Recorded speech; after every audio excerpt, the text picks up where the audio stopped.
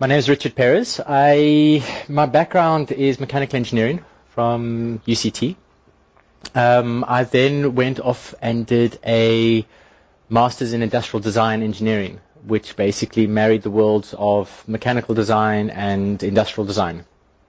And that exposed me to the world of product development, and specifically consumer product development and a little bit of industrial product development. So most of my experience I've had in design has been around sort of consumer-related products rather than engineering or military. Since then, I've been working in Cape Town with 3 other partners, and we're a company of about 6 or 7 designers, and we focus on product development. And recently I've completed, same as Carl Kieser, Executive MBA at the GSB, which married the worlds of product design and innovation and brought in the whole side of systems thinking, which is something I'd never really been exposed to, but realized that it's actually something we do a lot of in the industry that I'm in. So the talk I'm going to do today really is just to show not really systems engineering. I don't know that much about systems engineering. I bring in experts like Francois when we need that done in projects.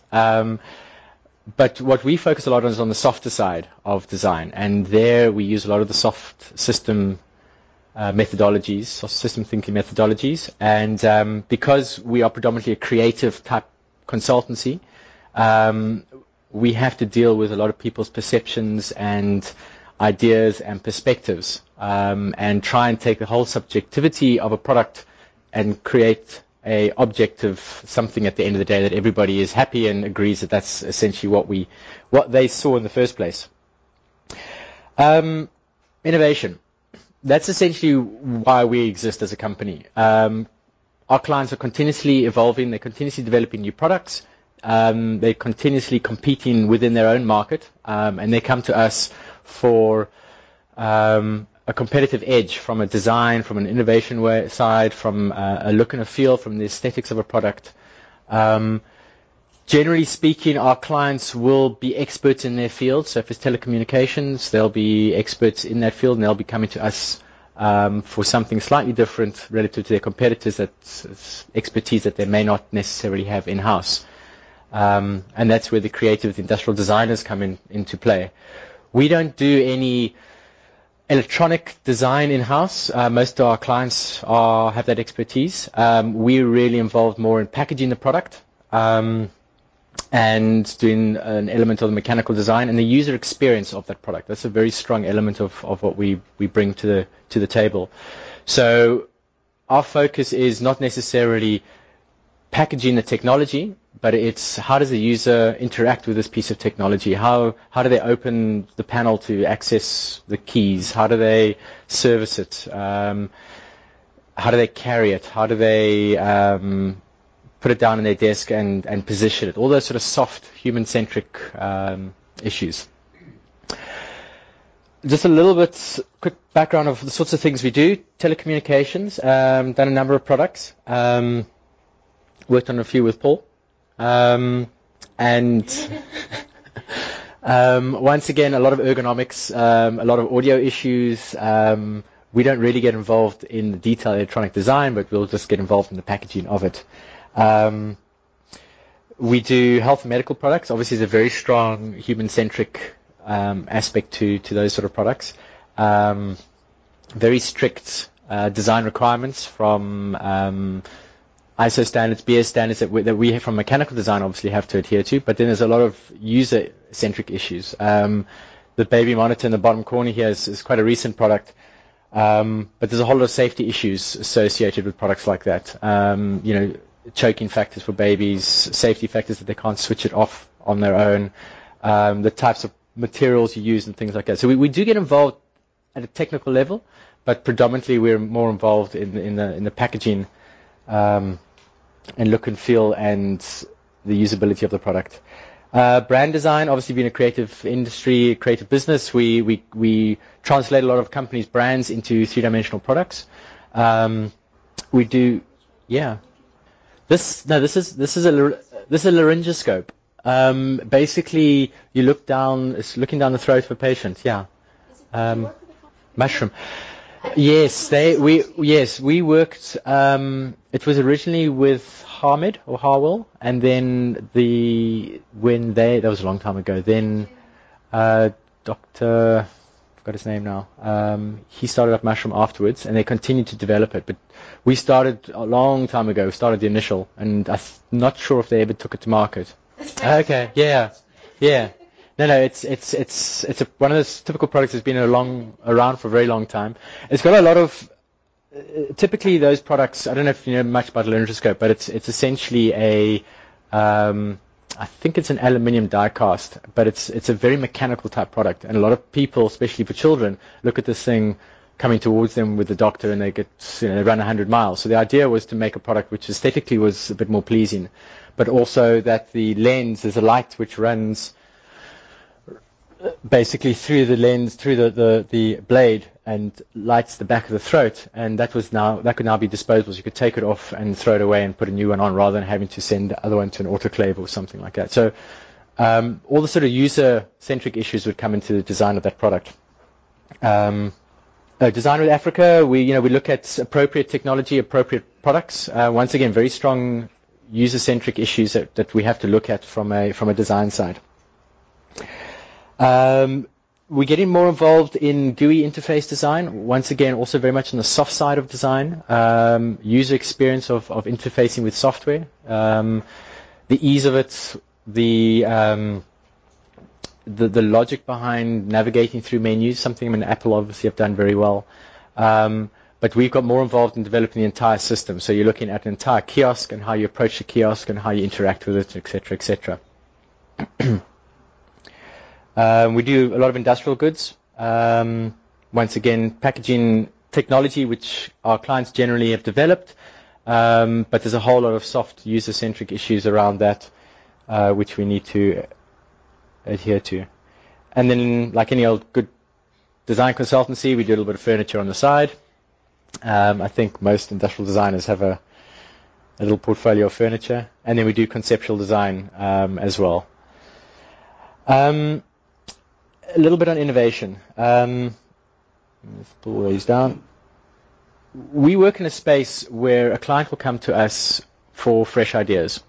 And we essentially, our clients will vary from marketing people right across to engineers and doctors. So we have to deal with quite a wide spectrum of personalities and perspectives. And they come to us basically because they see us as a consultancy that can explore for them at the early phases of a design project. So we take them down a path, an innovation path, which looks very much at exploration and discovery. Now, often in most projects, exploration and discovery is not something you want to do because you don't know where it's going to go, you don't know how long it's going to be, you don't even know if you're going to come to an answer that's going to work. It's generally high risk. But we have to, in our industry, it's one of the things that we have to offer our clients. So we go through this innovation process in a very careful way, and I'll show you a little bit more detail now. But when you're dealing with the likes of a project team, and so there's an accountant on that project team, you have to manage them and their expectations of innovation because of their worry that projects can, from time and cost perspective, can run away. You've got to understand their concerns, but also from a creative side, you've got to be able to push the barrier. And it's about marrying all these worlds into one. So we have an innovation process that we follow, and this is really where the systems thinking processes come in, because there's a lot of systems thinking tools which deals with diversity and complexity and deals with different people's perspectives of the same issue. And we work with these. We work with all these perspectives to try and come up with a common understanding which we can then all move forward into the project. And it's very important at the early stages in this innovation phase to get all this buy-in from all these stakeholders. So a couple of concepts around innovation. It's obviously an exploration and discovery process. It requires divergent thinking as opposed to convergent thinking. A lot of typical engineering thinking is very convergent. You want to come to an answer, and the answer generally must be right. Whereas innovation is divergent, and it can scare the hell out of some people just to keep going wider and wider and wider. But we have to allow that process to happen. Innovation requires diversity in the team, so we like to bring in the accountants and the marketing people and the engineers and the consumer and to really throw them into the pot to try and come up with as many ideas as we can. Innovation is obviously, it's got a lot of relational complexities, which one finds hard to map out. It's uncertain and risky, and there's this whole subject of uncertainty management. Some people can deal with uncertainty, some people can't deal with uncertainty. Uncertainty generally leads to anxiety, and there's a whole psychological side of that. But being able to innovate requires somebody to have a level head and a level of peacefulness with uncertainty, and you have to allow that uncertainty to almost exist throughout the entire project, but obviously manage the risks associated with that. Innovation, difficult to benchmark and measure. Some people measure it with the number of patents that you may file from the process. Some people actually want to put a figure on innovation. This is return on investment for X number of hours and time spent. So different companies and different people have different ways of measuring innovation. And then probably one of the biggest things is the need for abductive logic. A lot of logic is the inductive and deductive, whereas abductive is what it could be. In other words, I have no proof. It's a gut feel. I think this is a route that we're going to go. Now, that's often very difficult to argue in a room full of engineers and accountants, because they want to know the proof. Why? Where's the data that you are going to go that route? But a lot of the time in innovation, you've got to take that leap of faith to say, I think there's something there. Let's go and explore and see what we can find out. When we talk about innovation, we talk about innovation value chain, which is really where innovation succeeds. Innovation isn't just the idea. That's generally the sort of the inventiveness of the process. We work with innovation value chain, which is right from the beginning, from exploration right through to exploitation. Now, you can imagine throughout that entire chain, there is a myriad of types of people and perspectives that you're going to come across, and you need buy-in right the way through. It's no good just having coming up with a fantastic idea and then it dies at an operations level or a manufacturing level, because the operations manager or production manager actually just doesn't want to deal with this sort of innovative product. So it's very important to get buy-in throughout the entire chain, and that's very much where the systems thinking from our perspective comes in. The application for systems thinking for us then is the entire chain, predominantly at conceptualization level when you're trying to get all the stakeholders in, and I'll show you a slide just now about trying to get everybody's idea onto the table and then a common understanding of that idea. And when you're working with a mixture of convergent thinkers and divergent thinkers, because most designers are divergent thinkers, you really have to use certain tools and systems in order to get a common understanding. In the world of new product development, which is essentially where we exist as a company, we have what we call them hard and soft design constraints. The hard constraints are the ones obviously you can measure. Those are the ones the engineers love to see. A keyboard snap click ratio, we can measure it so we know what it is. But on the same point, a soft design issue would be somebody pushing that key and saying, yeah, no, I think this feels okay for me, and you hand it to the next person and he says, no, this is not right for me. Soft issues, color, product color, white, black, green. Everybody sees color differently. If it's red, everybody sees the red slightly differently. So we deal with those sort of very difficult to measure issues. Form. Some people love Apple, some people hate Apple. Some people love BMW, some people love Kia. It's all those soft issues. It's brand, it's perception, it's marketing, all those sort of things we have to throw into our design process. And mix in with obviously the hard engineering facts, materials, environmental requirements, product life cycle, design for manufacture, design for assembly, all those sort of things.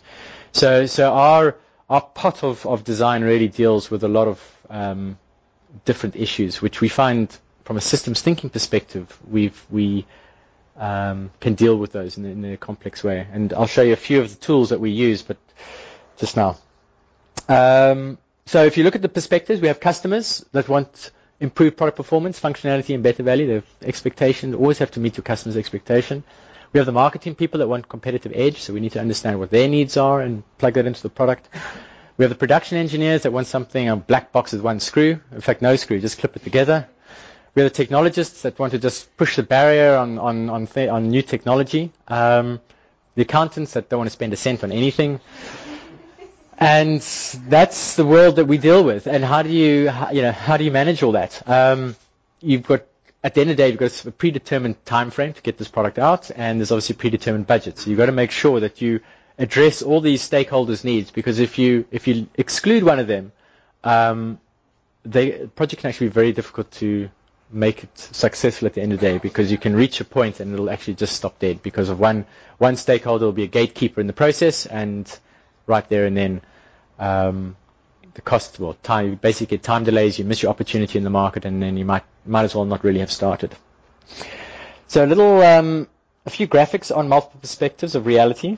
Because at the end of the day, you're all designing the same thing. So you're all talking about the same product around the table, but obviously you've got all these different views and perspectives of it. So the key is to understand that A, we're all looking at the same thing, but B, everybody's got a perspective, and every perspective is actually right, because in their mind, what they envisage this product could be or couldn't be is as real as the person sitting next to them. So very briefly, if we're designing a tree with some sort of swing, this is how a customer might have explained it. That's how the project leader understood what the customer explained. That's how the analyst described it. That's how the programmer wrote it. That's how the business consultant described it, and so on and so on. And basically what you land up with is, in the case here, of 8 to 10 completely different perspectives of the same thing. And ultimately, in the day, you still have to come up with this product, this thing which is going to satisfy all these people's needs. And we use, although we don't actually specifically use soft system methodology tools, we draw on a lot of their principles to try and get that common understanding. And it's not just a text document, it's graphic, it's video, it's samples, it's, architects have material boards that they use so everybody can get a feel of, when they talk about dark wood, exactly what they mean by dark wood. And it's bringing all those perceptions to reality. If we look at systems thinking and how we use it and its characteristics which assist us, it deals with complexity. We deal with a lot of complexity in our environment, the soft and hard issues in design. It deals with change. The project changes throughout its life cycle. And people come and go, the market moves, there are change requests that come in, so we have to deal with that as we go through the process. It identifies the causal relationships and the cause and effects that might happen in the system whilst developing that product.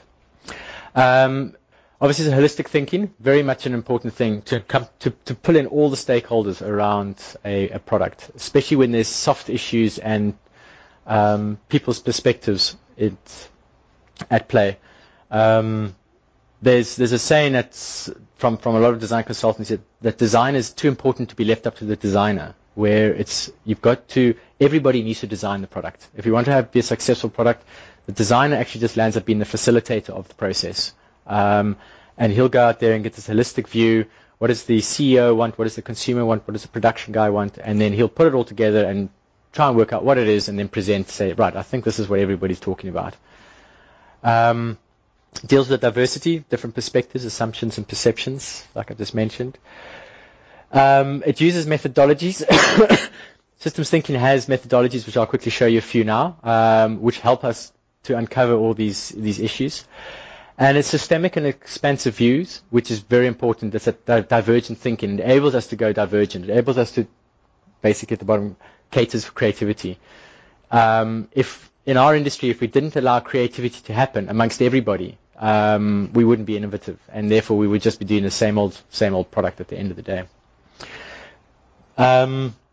Just a few systems thinking methodologies and tools which can be used, and they're not necessarily just used in our industry. They can be used in any situation.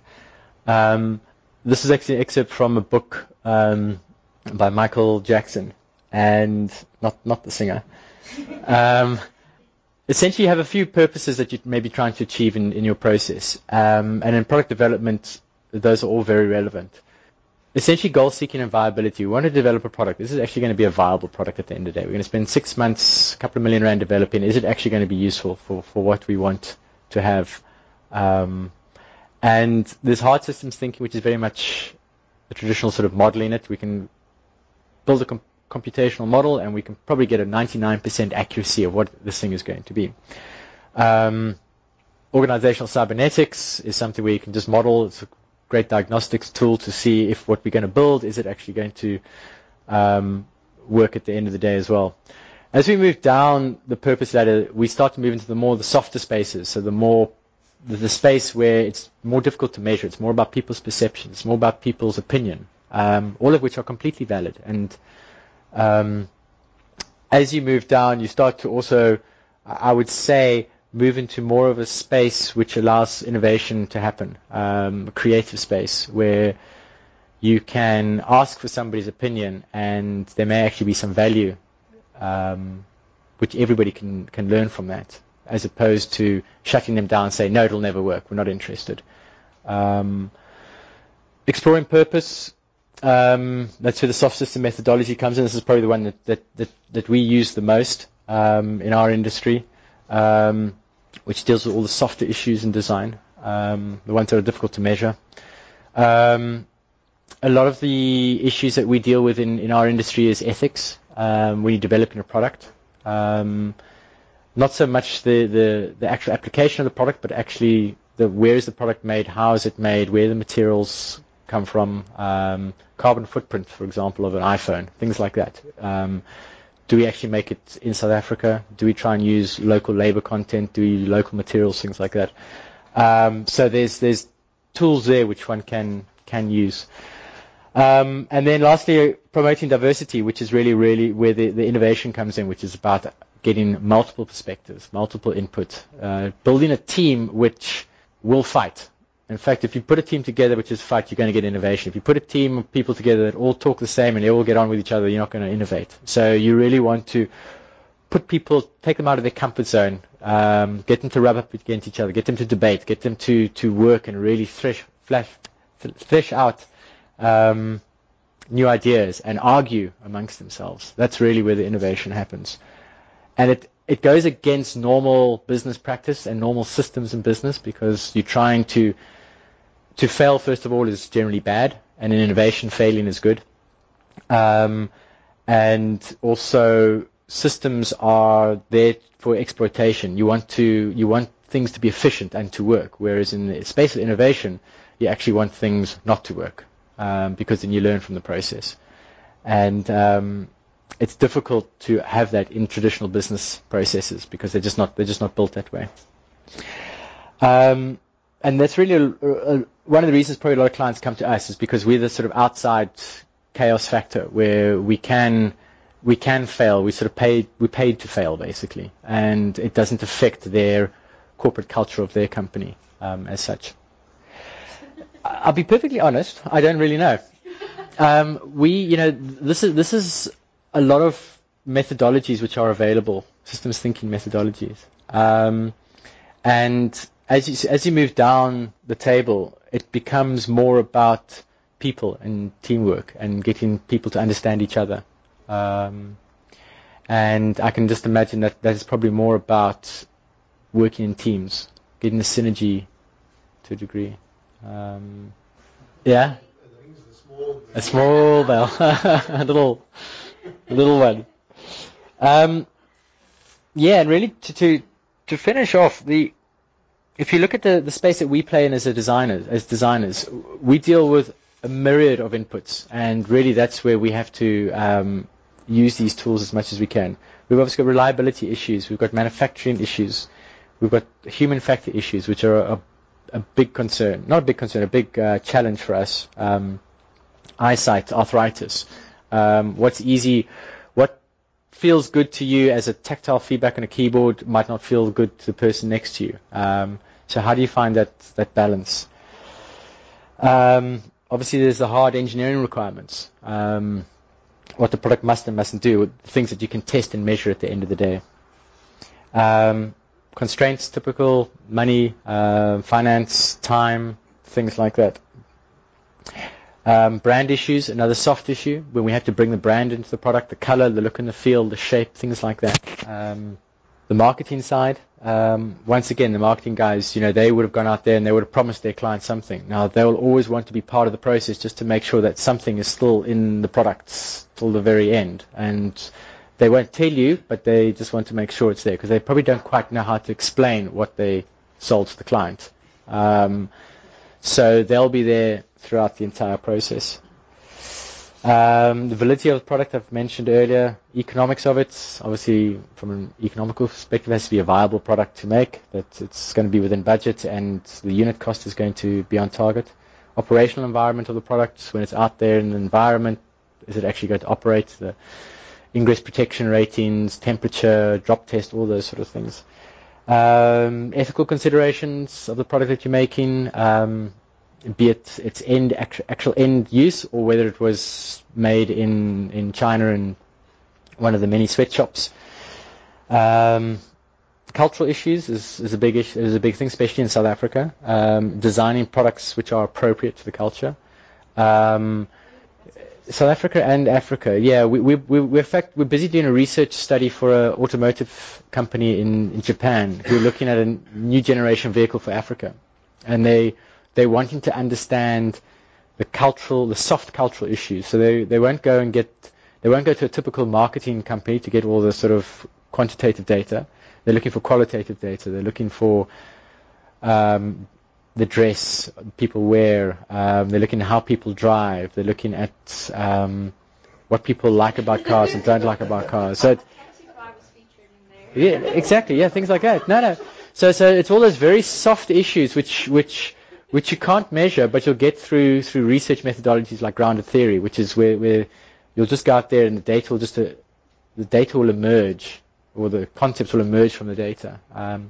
So cultural issues are very much at play with a lot of the products that we do, and it's a big thing because I think what they try and do is they'll try and dump a European product in Africa and it just won't fly. So, but if you change its color, suddenly it would. So it's little very subtle things like that, which functional requirements I mentioned before. So basically, the designer sits it all take all that in. At the end of the day, has to come up with something which is going to work. It's going to address all those issues, and each one of those bubbles has a stakeholder generally inside it, which has to be addressed. And at the end of the day, we want a product which everybody will be proud of, and off they'll go and market it and sell it, etc., etc. And that's the end of my speech. Thank you.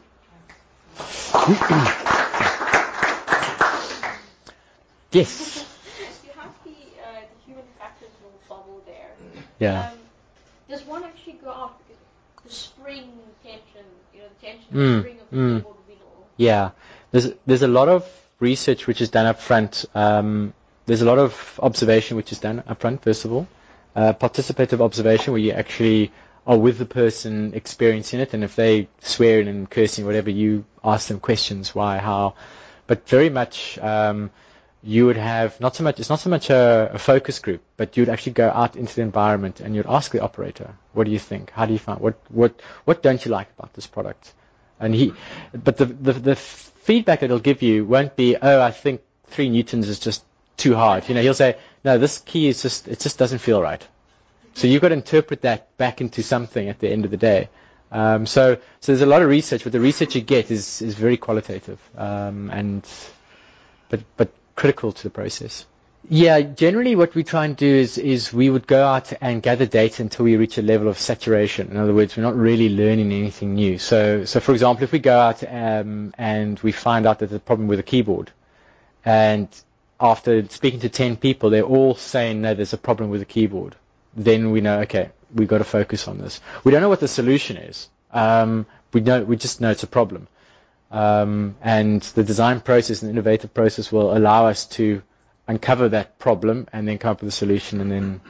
And throughout that process, we will obviously include testing with that user to say, what do you think? Try this. And what do you think? Try this. And so we'll go through that whole innovative that value chain that I was talking about, until we come up with a product which ultimately satisfies the needs.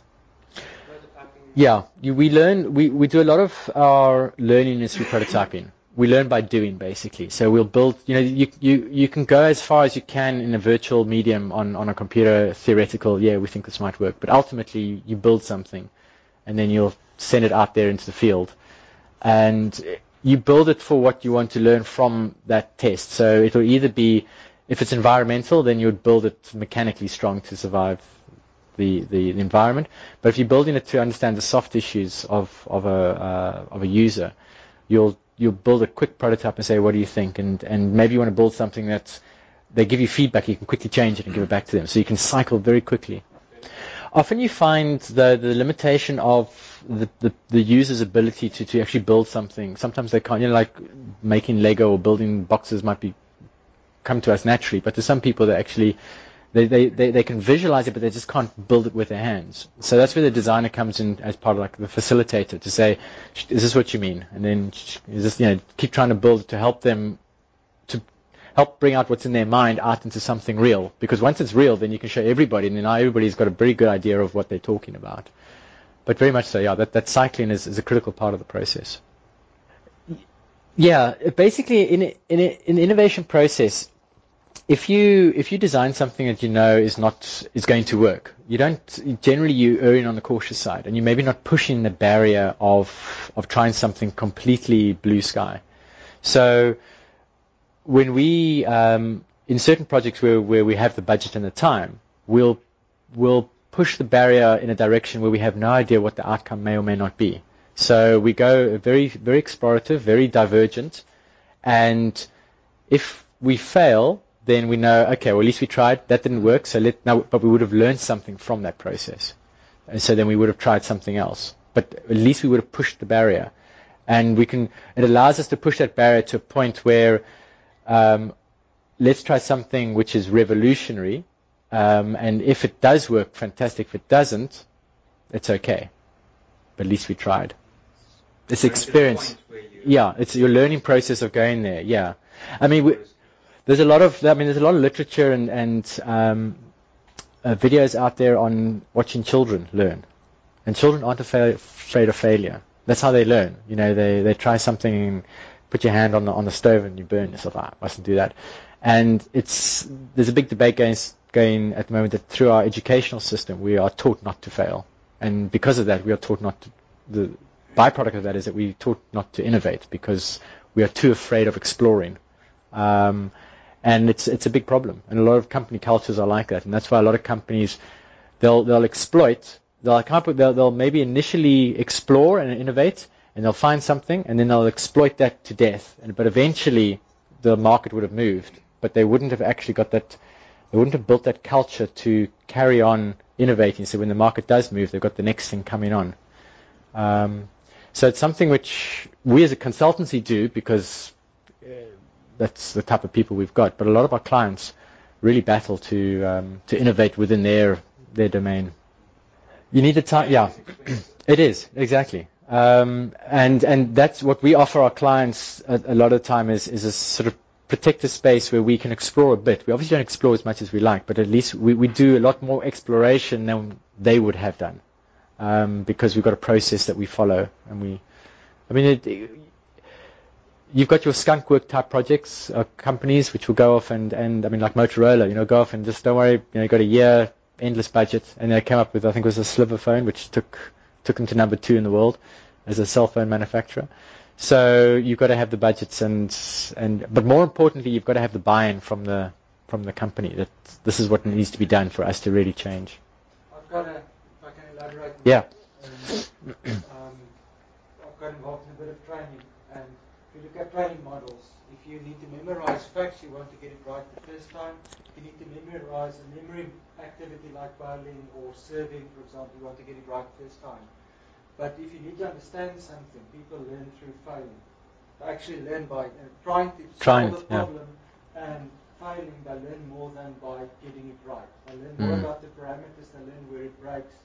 And in that sense, it's cheaper to actually do something and fail once or twice. I'm not talking about ruining your company. I'm talking about small failures Yeah. where you try something, you see what works and what doesn't work. It's better to come out with something revolutionary, which is twice as good and half as expensive as the competition, than to get it right first time. Yeah. That's it with the inferior product. And it's on that point where systems thinking helps for us, because systems thinking gives us a big picture of how this thing works. So we've already got a good understanding. So when we go in and explore, we're doing it in a very focused way, because we have a good understanding of the system. I think if you go in not understanding, you could cause a lot of havoc. Yeah. I think there as well, it's very important to have you need to have a culture where it's fine to fail, but there needs to be controls in place which keeps you from wrecking the company. Yeah. Small failures. That's Yeah. something that you Yeah. How do you measure? Well, what is a small failure? Yeah.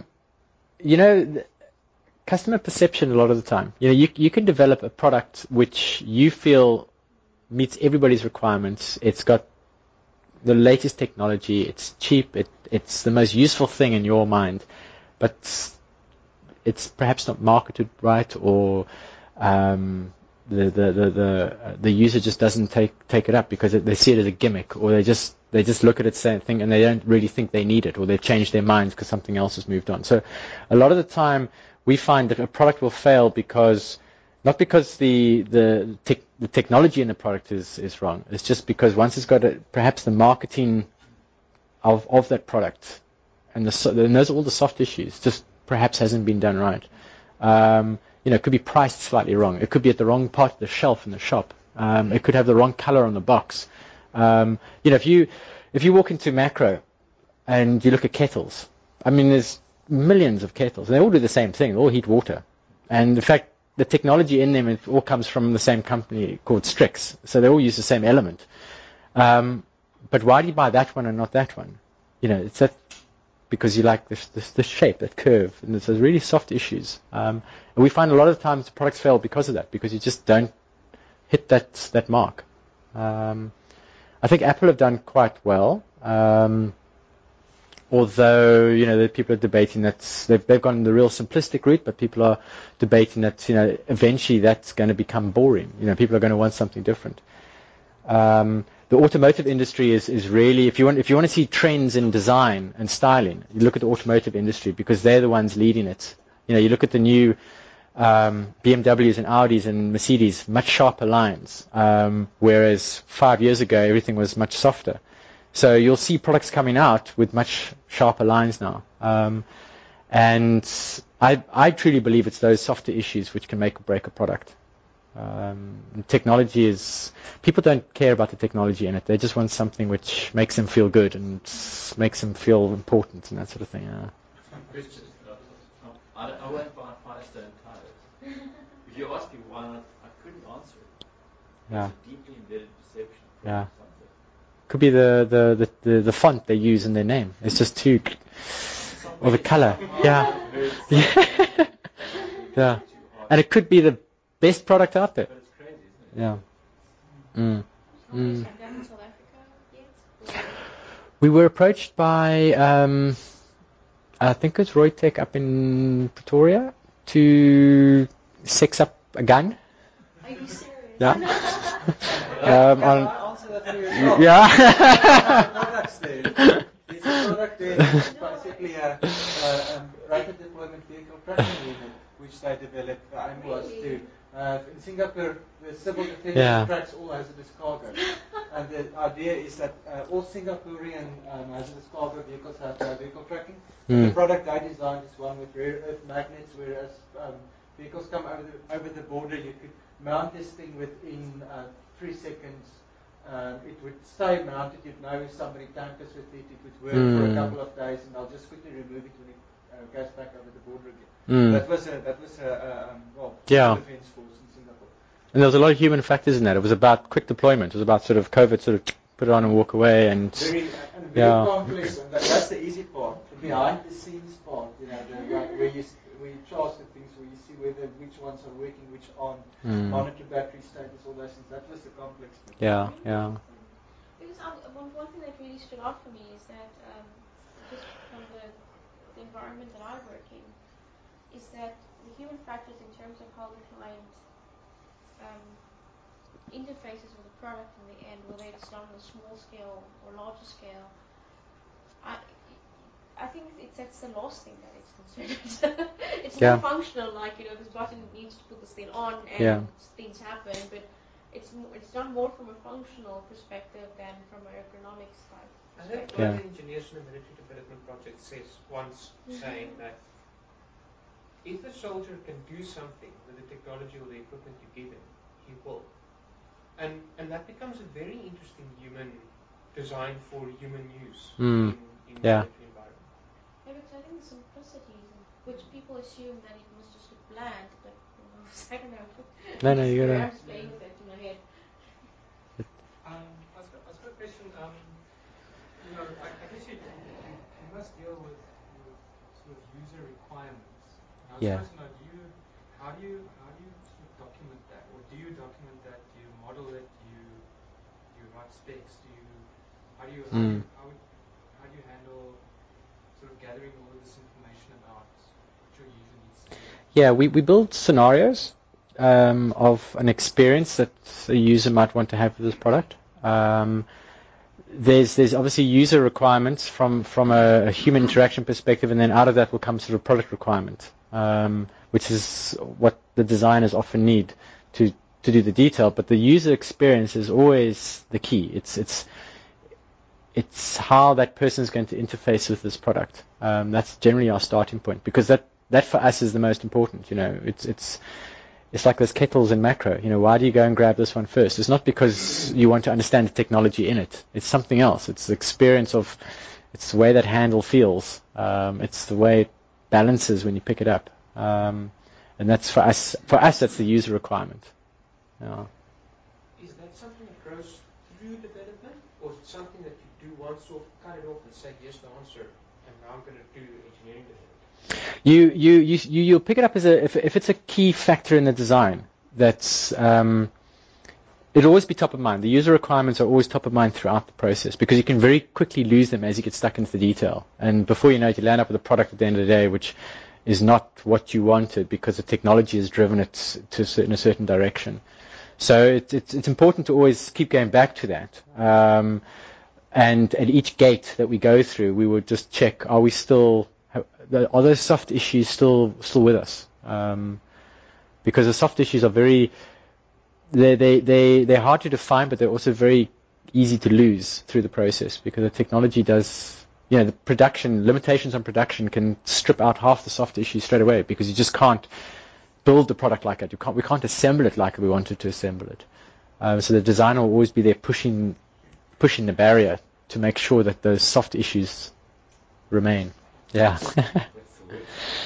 Well, there's two types of innovation that people use. One is called the sort of design thinking process, which is all about participation, and you work with the end user to try and understand what they need.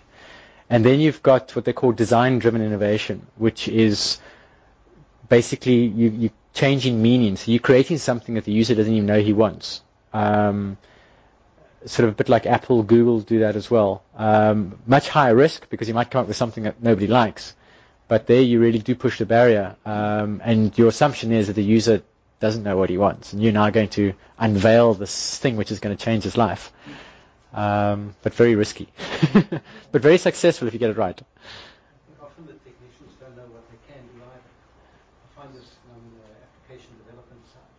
If I go to development side, I want to see this. Can't be done. Yeah, exactly. By really good techniques, I'm going to say, you know what? There's a couple of good developers. If you struggle with this, I'm going to ask that guy. I can do it. Yeah. The first one. Yeah. But he doesn't want to look bad against the other. Yeah. And suddenly, he argues to his good face. He can't do one day. Next day he's done. Yeah. He spends right through the night. He doesn't want you to go and ask the other guy. Yeah. He works very well. I think something you mentioned right from the beginning is that it's actually got to do a lot with company culture as well, or how you approach the problem. Yeah. You solve it. So I think that has a huge impact on how things get done. Exactly. That's where that abductive thinking comes in. It says, it can be done. Let's try it out. Let's not stifle this creativity. Yeah, absolutely. Okay, Thank you. token of appreciation. Thank you very much. Great, thank you. Thanks a lot.